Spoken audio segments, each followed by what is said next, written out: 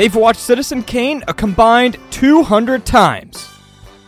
Elliot's first words were, "I personally thought the use of Dutch angles was derivative in the 400 blows."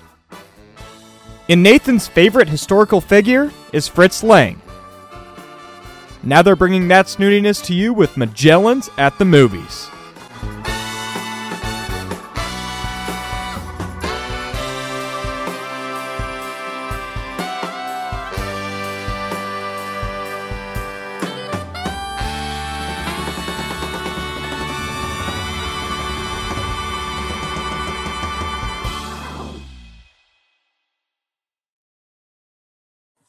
Wow, that's a great way to start. I'm gonna cut that. Don't worry. You know what we should talk about? We should talk about next year's political election and our thoughts on that. Absolutely not. No, thank you, Elliot. We're cutting that too. Well, let's talk about something slightly less controversial.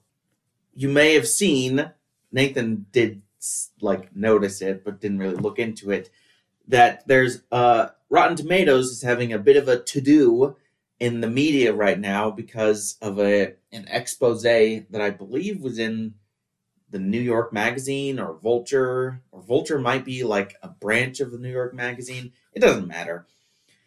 There was an expose about PR companies that would buy positive reviews for movies. So they gave concrete examples like some movie that was like a retelling of Hamlet with Daisy Ridley that had... You mean the Ophelia movie? I don't know. Ophelia, is she in Hamlet? I don't know. Oh, okay, well, never mind. That was rotten on the site until the PR company stepped in, made, shifted around some money, greased some palms. Oh my goodness. And then, lo and behold, it got a fresh rating. And the article is just generally about the boost that announcing a fresh score on Rotten Tomatoes can give a movie. I don't know how you feel about this, Nathan. I never really took Rotten Tomatoes all that seriously because the fresh rating doesn't actually imply how fresh it is. Like, it could be, if it has 100% positive reviews, but they're all like B minuses, that means that it might very well be quantifiably worse than like an 80% movie where the average rating is like an A minus. Yeah, I don't think Rotten Tomatoes was ever a very good metric. And I had never personally used it as a metric to determine if I was going to see a movie. I think if you're listening to this podcast and you're worried that we have been bought off, our palms have been greased by a PR firm, I can assure you that is not true. Our palms are as dry as the desert. Yeah, our palms are nice and clean. We just washed them. Yeah, we would never accept money. But hey, just for no reason, Ophelia is a great movie. Everyone should see it. That is a bit of a banger film, though. No, I don't really trust like any aggregate scores because I don't really trust anything, especially on the internet, because that's vulnerable to a lot of bad actors. Review bombing. Yeah, review bombing or all kinds of shady business. Yeah. I guess I trust in the aggregate in the sense of I choose new movies to watch based on how often I see those movies referenced by like people or entities that I trust. That like if I'm seeing glowing reviews for a movie from Rolling Stone and from Variety and from, other people that I interact with in movie circles, then I'll probably go and see it. I'll probably get around to it. I just choose what movies to watch based on if they interest me, regardless of the buzz that they get. Yeah. Interesting. Well, Elliot, we're here in person together again, and it feels so good. That's a lyric from a song, I think. Okay. We just watched a new movie. No. We watched it last night. Elliot, you're breaking the immersion. You gotta agree with what I said. It's also not a new movie. We watched a film. I'll intro it. I picked it. We're trying to expand our listener base's knowledge of the classics. So we're trying to get the goats of filmmaking. You know, we've done Christopher Nolan, the greatest filmmaker of all time. If you've never seen a movie made before 1990, we've done Greta Gerwig, the greatest director of all time. If you're only taking into account the last 6 years or however long since Lady Bird came out. And now we're throwing it way back to an old classic, our boy Alfred Hitchcock. Elliot, what movie did we watch? Give us the intro. We watched Psycho. Also, why are you slamming two directors that both of us have great respect and admiration for? I'm just bashing people who say that they're the greatest of all time. Although Nolan's like number 2 for me. So basically you're being a big hypocrite. I'm just making a joke, Elliot. It's a joke. It was bad. All right. What was the question? We're watching Psycho. What's the deal with Psycho? What is the deal with Psycho? It's based on a book of the same name by a man whose name I've forgotten. But it's a kind of slasher thriller movie. A lot of people credit it with not necessarily inventing the slasher genre, but laying the groundwork for what Halloween and Black Christmas would build into an actual genre. It's about it's kind of hard to determine what it's about because it does a lot of weird things with characters. Yeah. So I'll keep it non-spoiler for the moment. It's about a series of murders that take place in and around a beat-up motel called the Bates Motel. The murders perpetrated by an unwell woman, the mother of the motel's, Caretaker. manager, Norman Bates. And so Psycho is probably best known for pushing the envelope in terms of explicit violence on screen. I can't remember. I think Night of the Living Dead came out after this. So that would be... Night of the Living Dead is a lot more violent than this movie. But this movie it had a huge impact, huge cultural impact. Of course, the shower scene. Everyone knows the shower scene when I guess we're now moving into spoiler territory. The movie's ostensible main character is killed off in the shower to some very iconic screeching violin music. Yeah.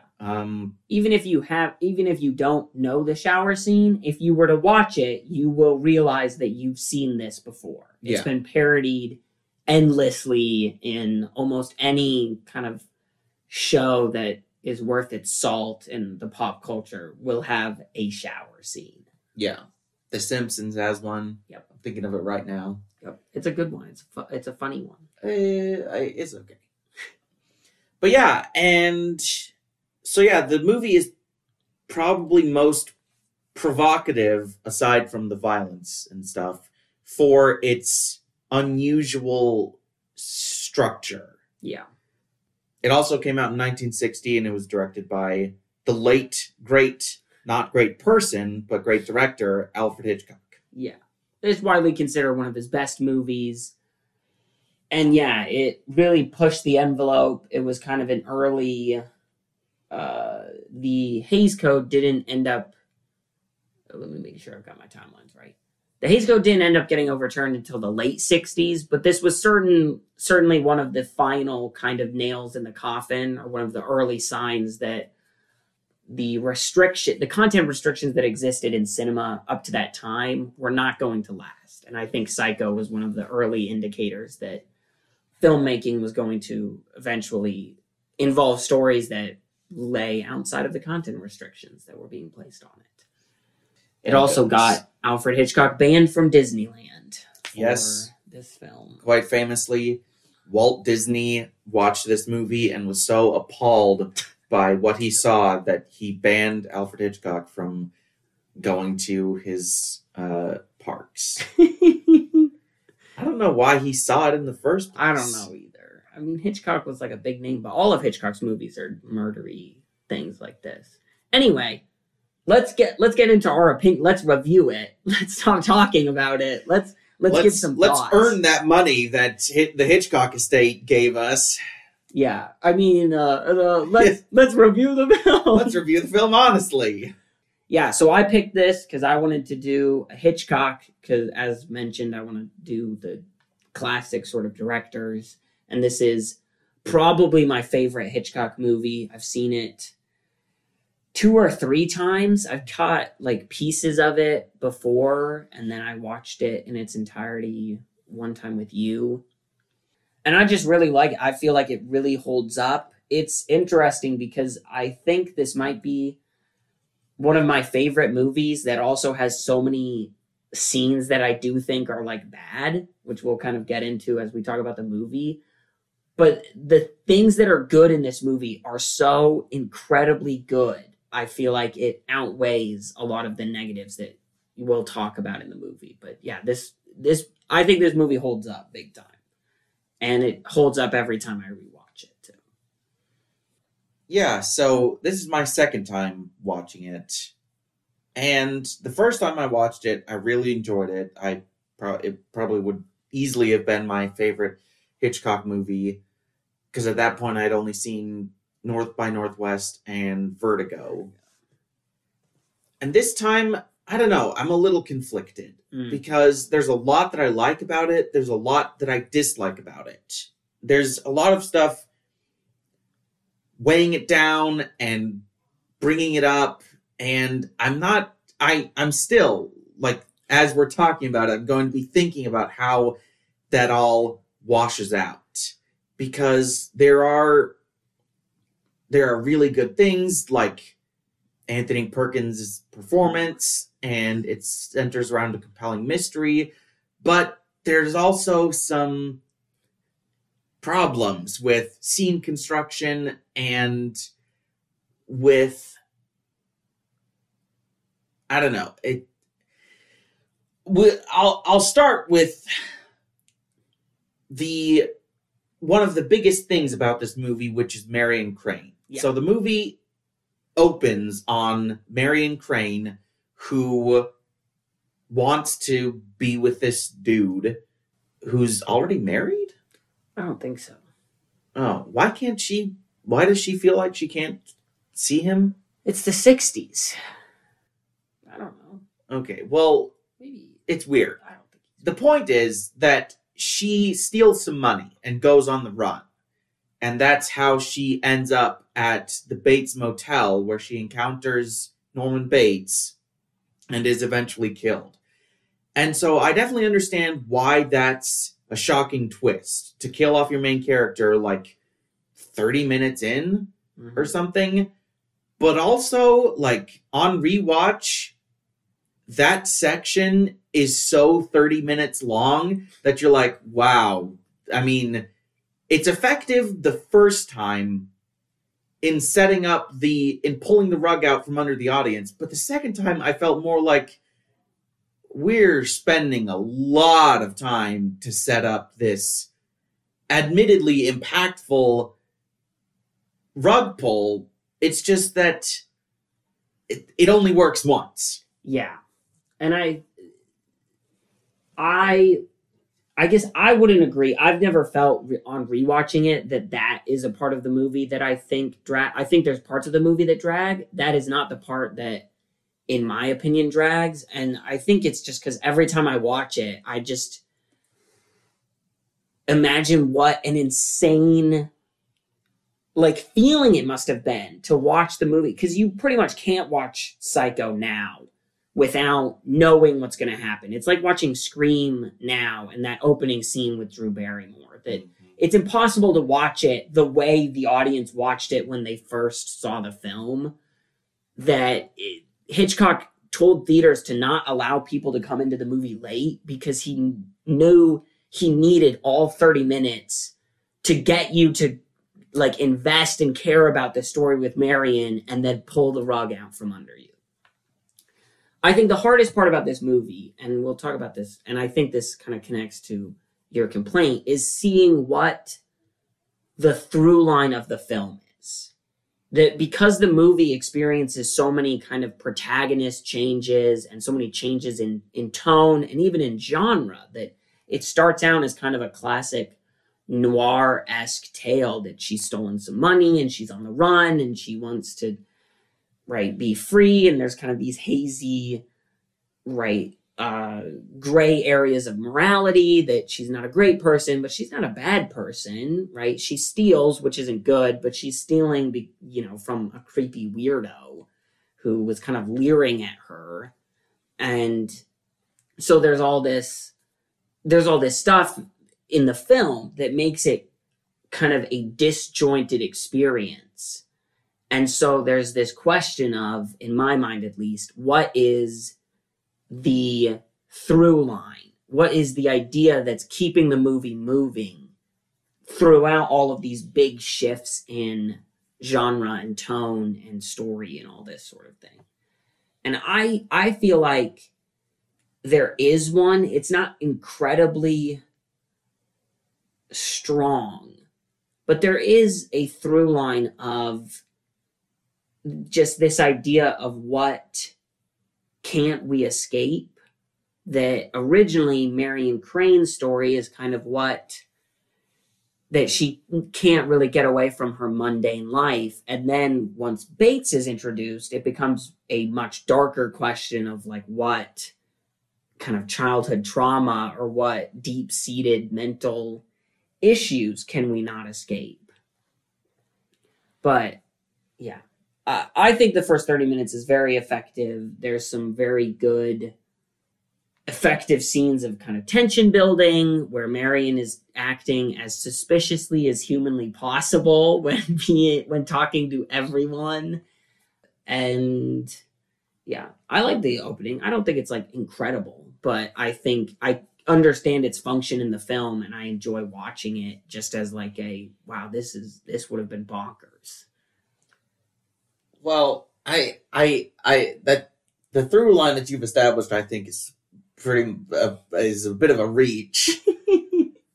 I mean, it's fine to imagine what people thought of the movie back then, but I'm concerned with what I think of the movie right now, and I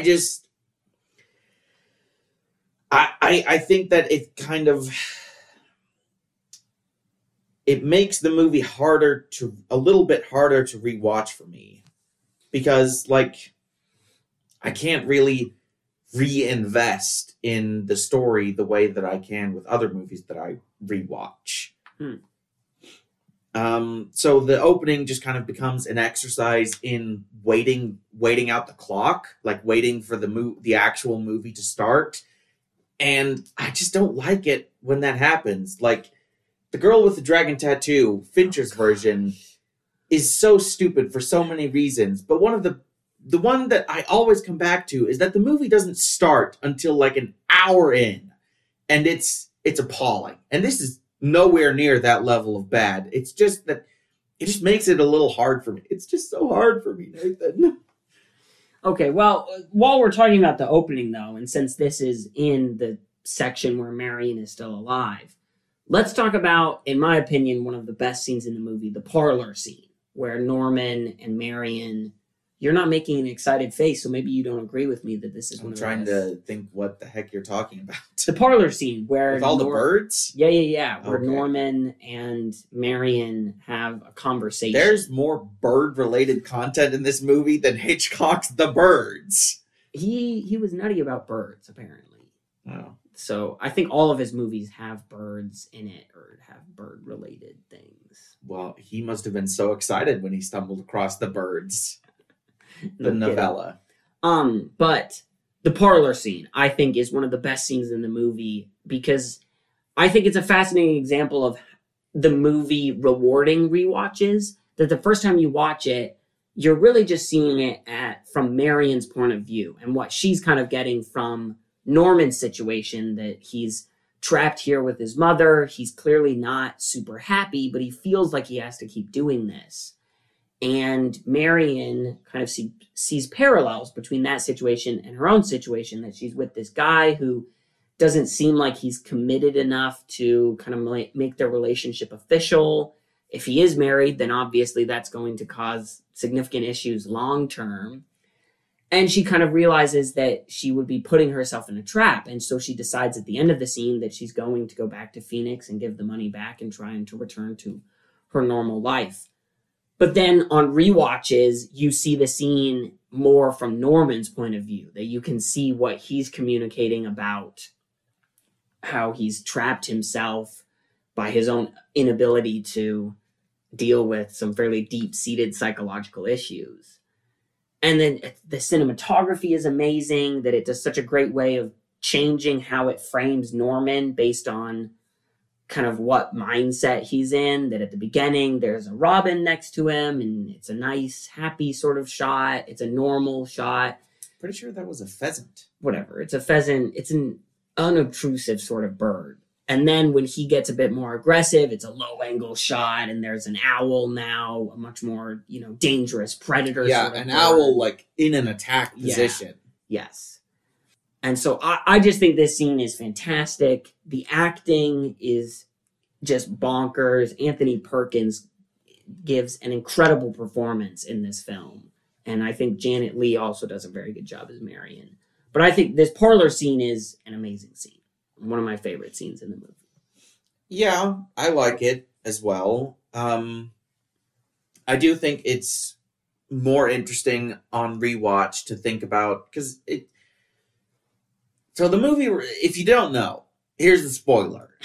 Here's the big spoiler. Here's the big spoiler, the big twist. I'm drawing this out so if anyone doesn't want to hear it for some reason, they can leave.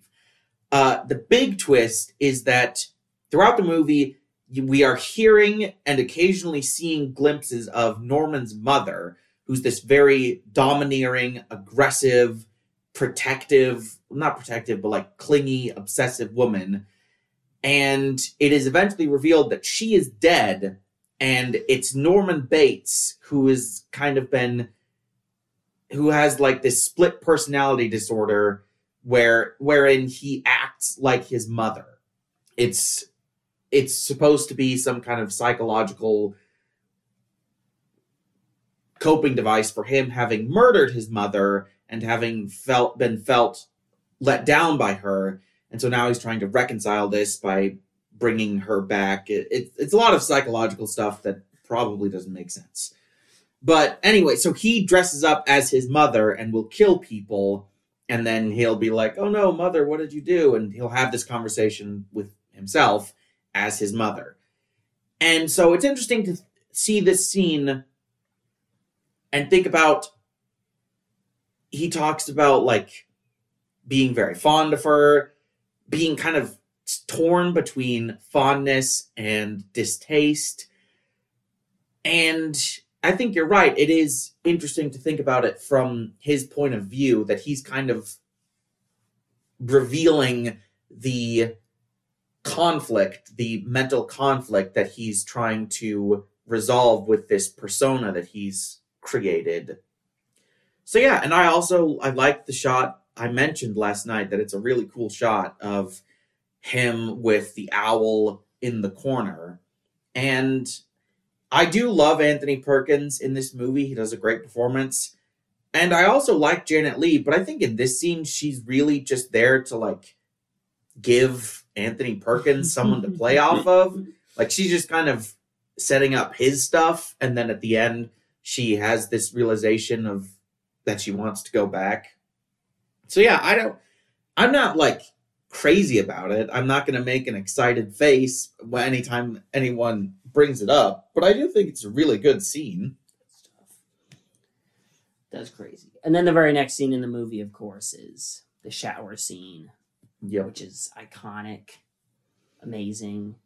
Yes. At this point, we still think it's the living mother, but this shadowy figure, who was ostensibly Mrs. Bates, bursts into the room and stabs Marion Crane to death in a bunch of jump cuts and close-ups on knives clearly not going into people's bodies.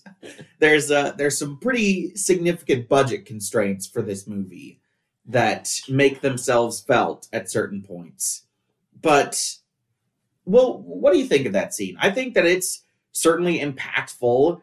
Like, it plays on common fears of being ambushed in a vulnerable state, especially in an unfamiliar setting.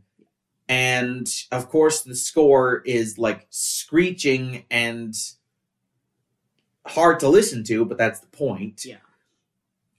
And it does have a lot of iconic shots of, like, the blood going down the drain and Marion Crane's dead eye. Yeah. And, of course, the shots of the hand with the knife going like this motion that you can't see I'm doing. It's the stabbing motion. The stabbing motion, yeah. So, yeah, but also, like, it's pretty tame by today's standards. Yeah, I do think, and I think this is oftentimes a difference between us, that I am more willing to give a movie points for things like novel things it did and judge it more by the standards of the time than necessarily the standards of now. Because I think that's somewhat of our differences in opinion about, like, Star Wars. That I give Star Wars a lot of points for, like, being groundbreaking and amazing and all of these different ways it changed filmmaking. And you're kind of like, I don't really, like, the movie doesn't get points for, like, cultural sort of impact for you, is what it seems like. Well, yeah, I mean, it gets cultural points. It just doesn't get artistic points. Well, and I think I kind of give movies artistic points for it. This scene, I consider it just as shocking. A part of that is because I always forget that there's, like, shots where she is naked, like, in my head, because in all of the parodies, they just do, like, the stabbing and then they do, like, her dying. There's quite a few shots where it seems like you might be able to see nudity, which I always forget are in there. And then when they show up, I'm like, what the fuck? This came out in the 60s? So I think the movie is just as, the scene is just, maybe not just as shocking, but I can see it as being an incredibly shocking and, like, groundbreaking moment in, movie history. And so many iconic shots here, and iconic for a reason, because they're, like, very good shots. One of her, and it's, like, just her head, and then the shower, and then she kind of drags her hair down it, and then grabs the shower curtain as she falls out of the shower and dies. I mean, that is an iconic, fantastic shot, in my opinion. So I love the shower scene. I think I might have even said, like, a wow or something after we watched it last night. Okay. It's such a good scene, though. It's so, I just think it holds up. Everything it's iconic for, I think it deserves. I mean, this is true. And, like, obviously, there is some credit to be doled out for somebody taking that step or having that idea, because obviously not everyone had the idea of Star Wars. Not everyone executed it in the way that Star Wars was executed. So that obviously requires some talent.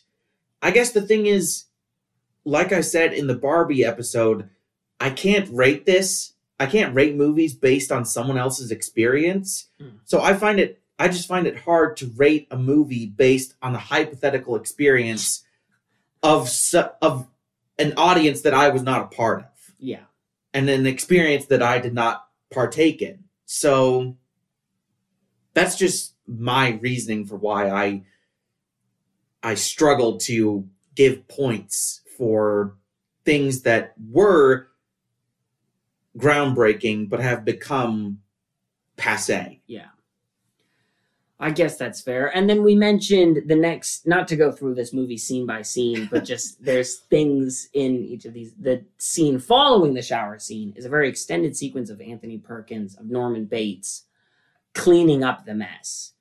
And I think this is one of the scenes that doesn't work in a modern context or works less. I think at the time, the audience wasn't really watching this scene, right? They would be so shocked by this. They would be recovering. Yeah, this insane twist that they just saw, that they're sitting there for the next, right, this long, maybe not long, but it's like 4 minutes, 5 minutes or so of Norman cleaning up the body and taking care of the car and doing all this stuff, that they're just sitting there stunned. Whereas now you sit there and you're kind of like, okay, what's happening? Like, do we need to see him do everything with the body and take care of every little minutia, every minute detail? I think this is one of the parts where the movie kind of suffers from the fact that we're watching it now in 60 years after it came out. Yeah, I agree. We mentioned last night that it was reminiscent of the scene in Night of the Living Dead where Ben takes like 3 minutes to fortify the house, and that is all that is happening.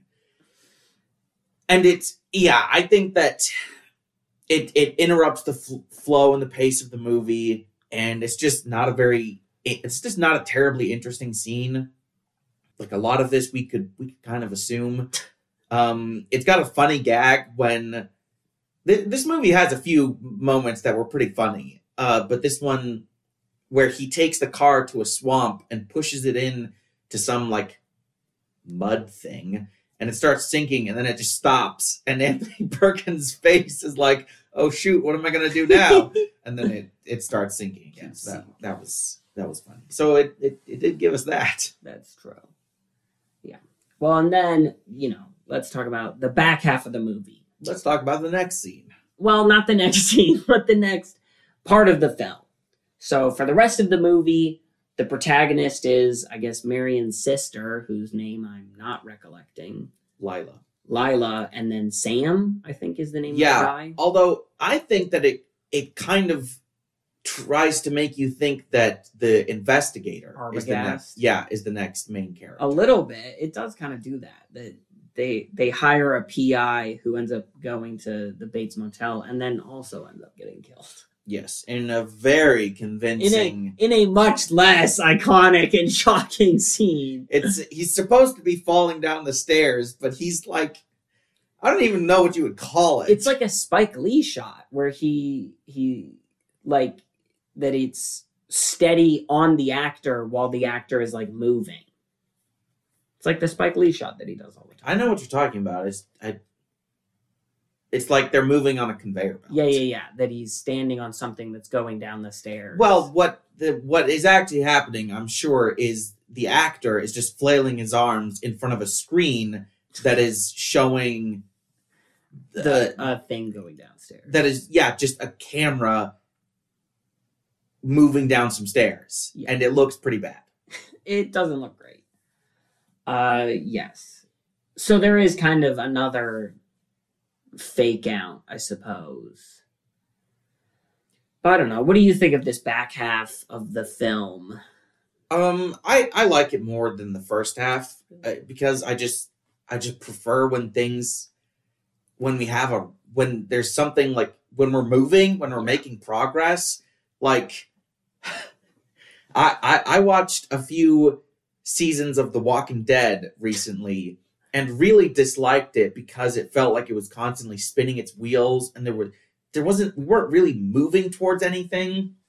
And I feel like once Marion is dead, then of course we have an actual, like, that's technically a second inciting incident. Yeah. It's just this one has a more definite conclusion in mind. Or like it seems like it's building towards an obvious conclusion. So I like the investigating, and of course it gives more opportunities for Anthony Perkins to impress us with his acting, and for Norman Bates to not impress us with how he can hide his misdeeds. Yeah. Honestly incredible that he evidently killed 2 people before this and got away with it, because he folds instantly. He folds like a piece of paper under the mildest of scrutiny. Well, he clearly has not figured out his story beforehand, so he's constantly just making stuff up on the fly, and it's pretty embarrassing. Embarrassing for him. Couldn't be me. I don't know. Oh, well, okay. That's an interesting thing to say. But yeah, and then, again, at this point, for me, it's Norman Bates' movie. That's how I, keep myself from disliking this movie, is that it's about Norman Bates more than it is anyone else. And so that kind of carries me through these disposable characters and characters that we don't really know being introduced and then centered over halfway through the movie. Yeah. I guess I would agree. It's Norman Bates' film and we're just living in it, or we're just watching it. I would say that this back section has 2 of the most, I think, genuinely scary moments in the film, in my opinion, that we've been shown so much evidence that Norman Bates' mom is alive. So when they go over and talk to the police chief, the sheriff, and he says, well, if she's alive, who's buried down in the cemetery, which is a genuinely very frightening thing. And then when Lila finds the desiccated corpse of Norman Bates' mother, and then he runs in, and for the first time we can see it's him wearing a dress and a wig. That's horrifying. That is a genuinely very scary moment, in my opinion. So the movie has that. I agree. I agree less about the thing about who's buried in the cemetery. That really freaks me out for some reason. Well, what does it matter? They're dead. The implication that she's a zombie, or that she's what is she? If she is dead, who is this random old woman that's killing people? If she isn't dead, what the heck, Well, I guess that's the kind of thing that it just gives me the heebie-jeebies. Okay. Well, heebie-jeebies aside, I do think that the scariest moment in the film probably is when Lila finds Mrs. Bates' corpse, and then Norman bursts in, and he's got this insane smile on his face, swinging the knife around. It's a pretty freaky shot, and it's not a situation you want to be in. No kidding. Yeah, but I do think the back half of the movie is kind of a... again, I think it's hard to see a running thread through the film. And so then, I guess for me, it almost goes to... I already said, I think there's a bit of a running thread. It's not very strong. Then it just goes to, are you enjoying the movie? Are you enjoying what the film is showing you? Is the acting good? Do you find it interesting? And I find the back half still interesting. Especially the first time I watched it, because I was so aware that the first 30 minutes were just setting up the shower scene. And then as soon as the shower scene ended, I was like, wait, what? I have no idea what happens now. Does Norman get away with it? I could see that. Hitchcock sometimes has the villain kind of get away with it in his films. So I think the back half is still very exciting, just for the fact that you're past the iconic parts and you're into the stuff that you don't really know what's going to happen. Well, I knew what was going to happen. On rewatch, yeah, you knew.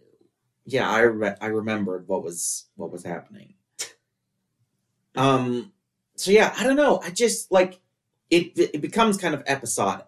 I think you could break this movie into 3 episodes of Marion Crane, Arbogast, and Lila and Sam. And then it has a little coda. Yeah, an epilogue.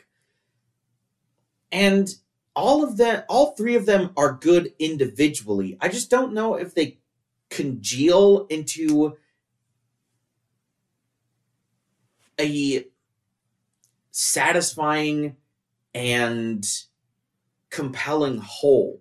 Mm-hmm. when I look at it holistically, I don't know if this structure really works for me.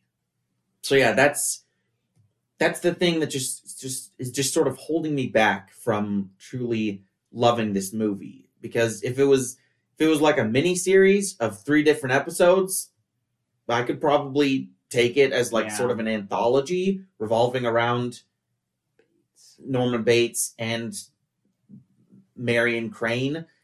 But as a movie that's supposed to be an organic whole product of itself, I find it harder to get along with.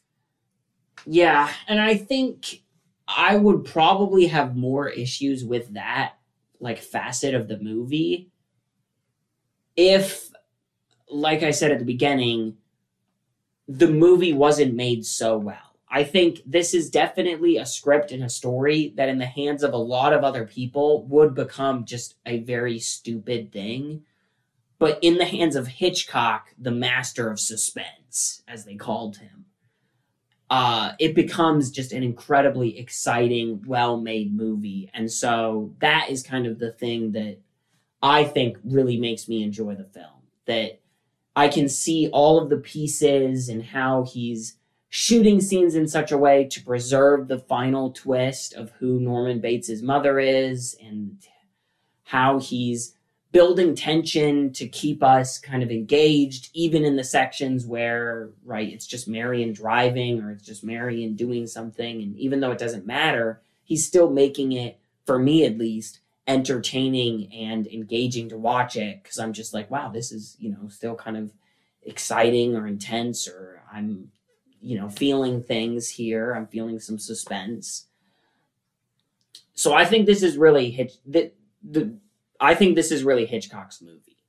I think this about all of the best Hitchcock movies, that I'm like, this story is stupid and bad, and you made it one of the best movies of all time. That's how Rear Window is a dumb sort of concept, and the only thing making that movie as good as it is Hitchcock just being an insane genius and shooting the entire thing from one window, which is bonkers.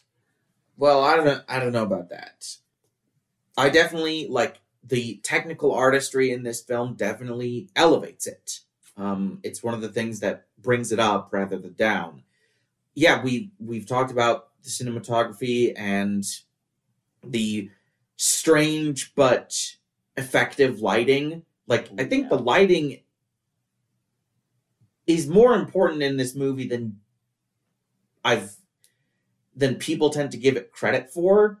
It lends the movie kind of an ethereal, spooky atmosphere, and it's just very harsh and very intense, so it creates these very pleasing contrasts between shadow and light.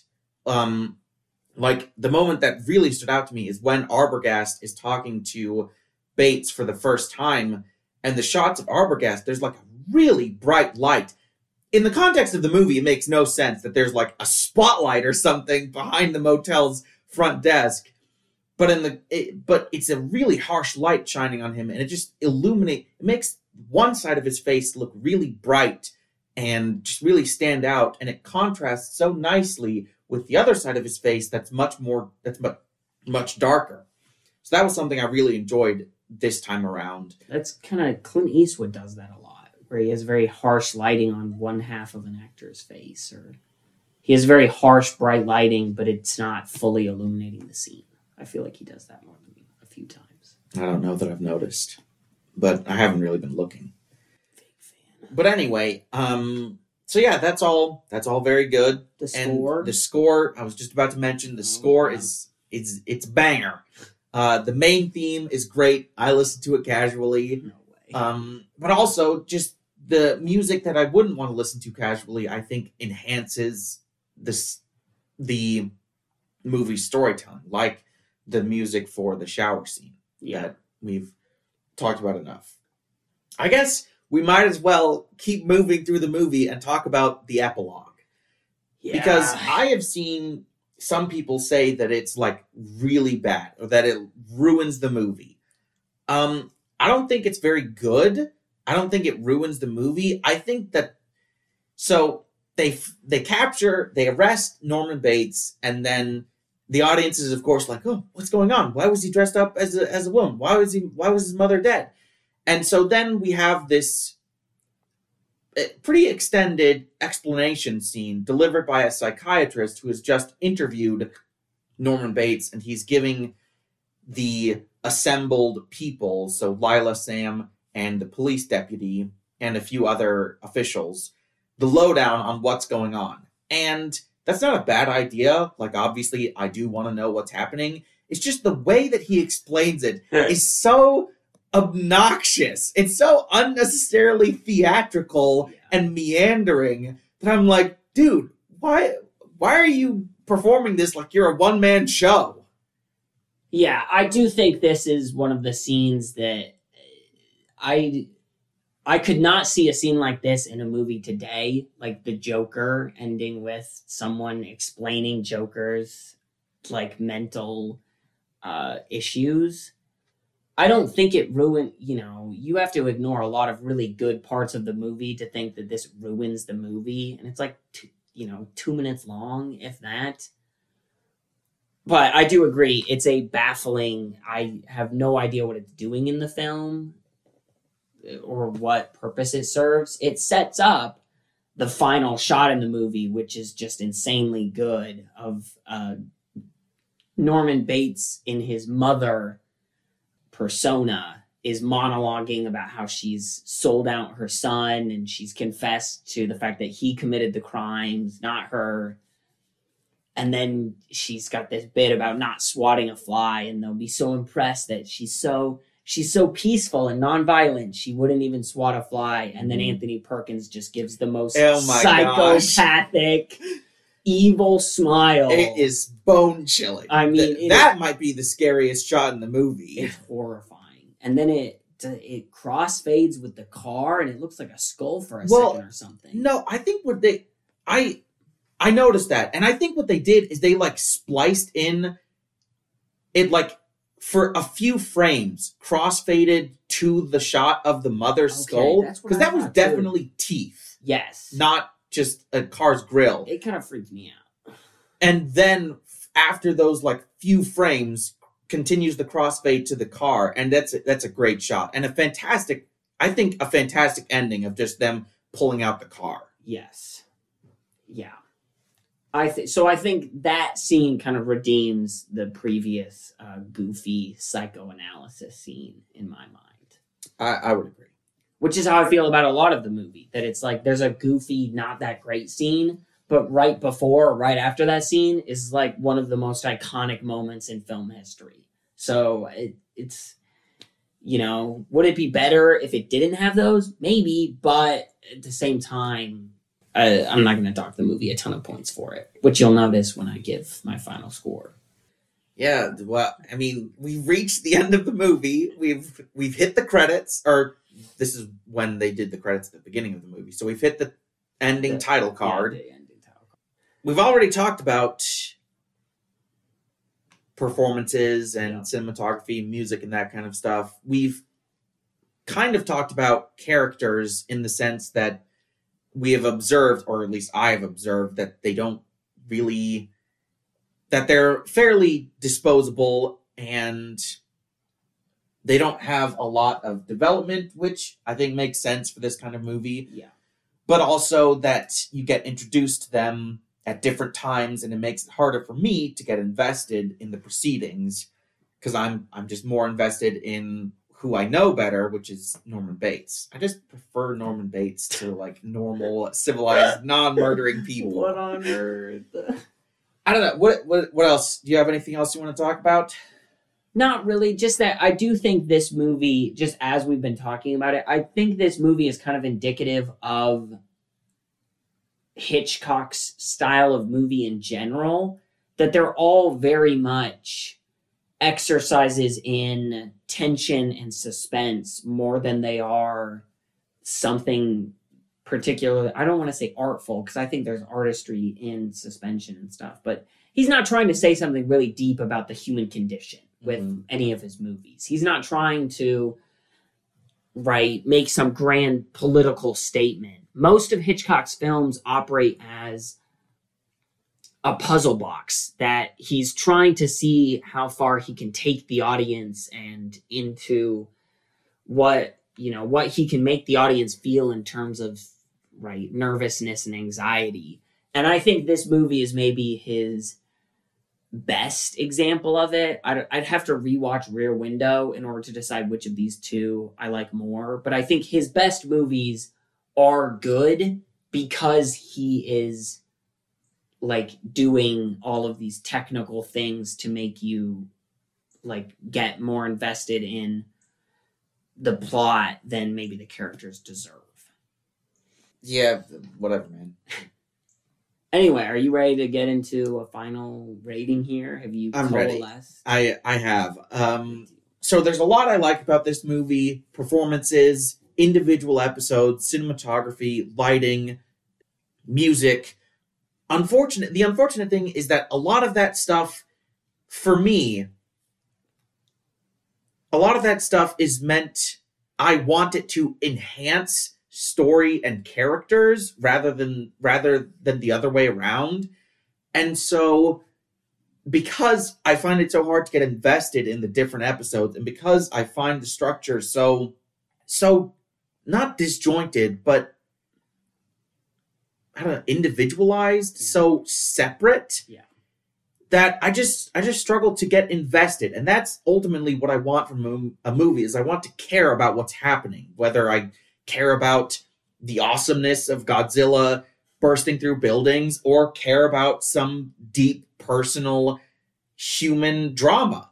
And I just struggled to get that from this movie. So I was hovering in the area between B- and B. I think that the technical aspects are good enough to warrant a B, but unfortunately, that's about all that I can give this movie. Well, I don't have that issue because I don't care about story or plot. I famously care very little for those things. But like I said, I think you have to have a certain mindset and an understanding of the goal of a Hitchcock movie.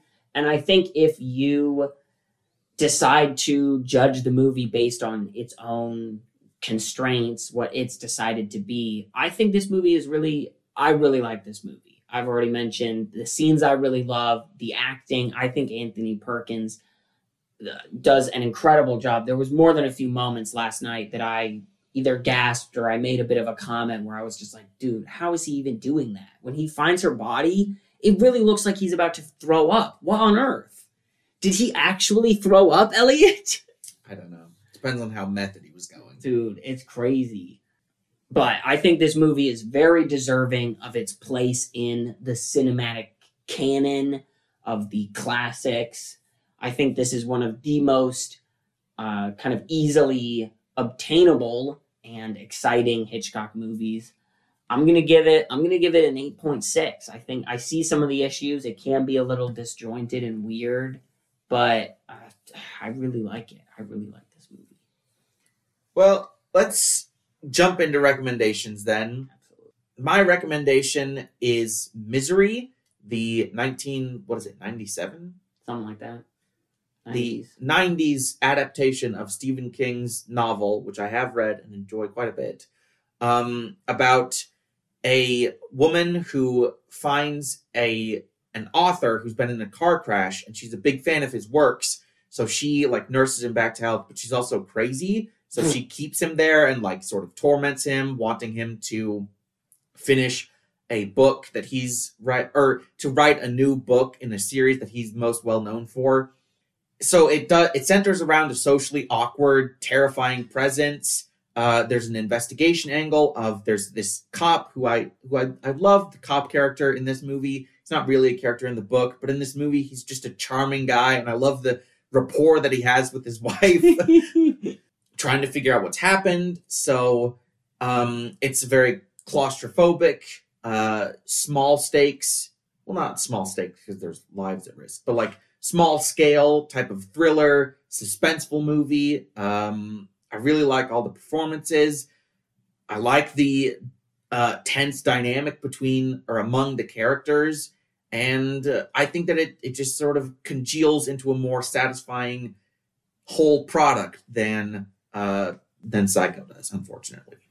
Yeah, I can definitely second that one. We watched that together Mhm. sometime this summer, I don't remember. spring, sometime. Yeah, I really enjoyed it. Great director, Rob Reiner, absolutely killing it here. I also think this movie has probably aged very well, just because fans continue to be the most annoying part of a lot of discussions online. Dude, our fan discussions, we love our fans, Oh, yeah. but they're... the Magellans at the movies fan base. Yeah, they can be a little wild. They can be a handful. Come on, guys. No, but that's a really good movie. I'm gonna recommend another Hitchcock movie, one that's, it's not like super slept on because I think it is very critically acclaimed, but it's the one that I've probably seen talked about the least, that I enjoyed the most, and that's going to be Alfred Hitchcock's Notorious, which follows a CIA agent who recruits the daughter of a deceased Nazi sympathizer to, basically, he wants her to spy on Nazi sympathizers in some South American country to like figure out what their plans are for the future. That he recruits her.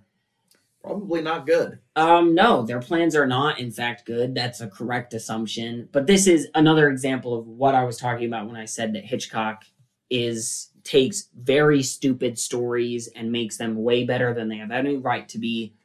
The premise of this movie is pretty dumb. The two main characters are very dumb and incapable of the simplest forms of communication with each other. They kind of start to fall in love, and it creates issues in the thing. But this movie is masterful in terms of building suspense. The camera work is incredible. There's a whole section where they're passing around a key that is just incredibly tense, where, if the Nazis find out they have this key, they'll be in big trouble. And then there's just all these shifting kind of dynamics. It is such a good, fun movie. I really enjoyed it. So that's going to be my recommendation. I have not seen that, so I can't comment on it. I like Hitchcock well enough. He's probably not... I probably wouldn't rank him in like my top 10 or 20 or... Actually, I don't even know if I can name 20 directors. Yeah, so maybe I was going to say, not top 10? What the...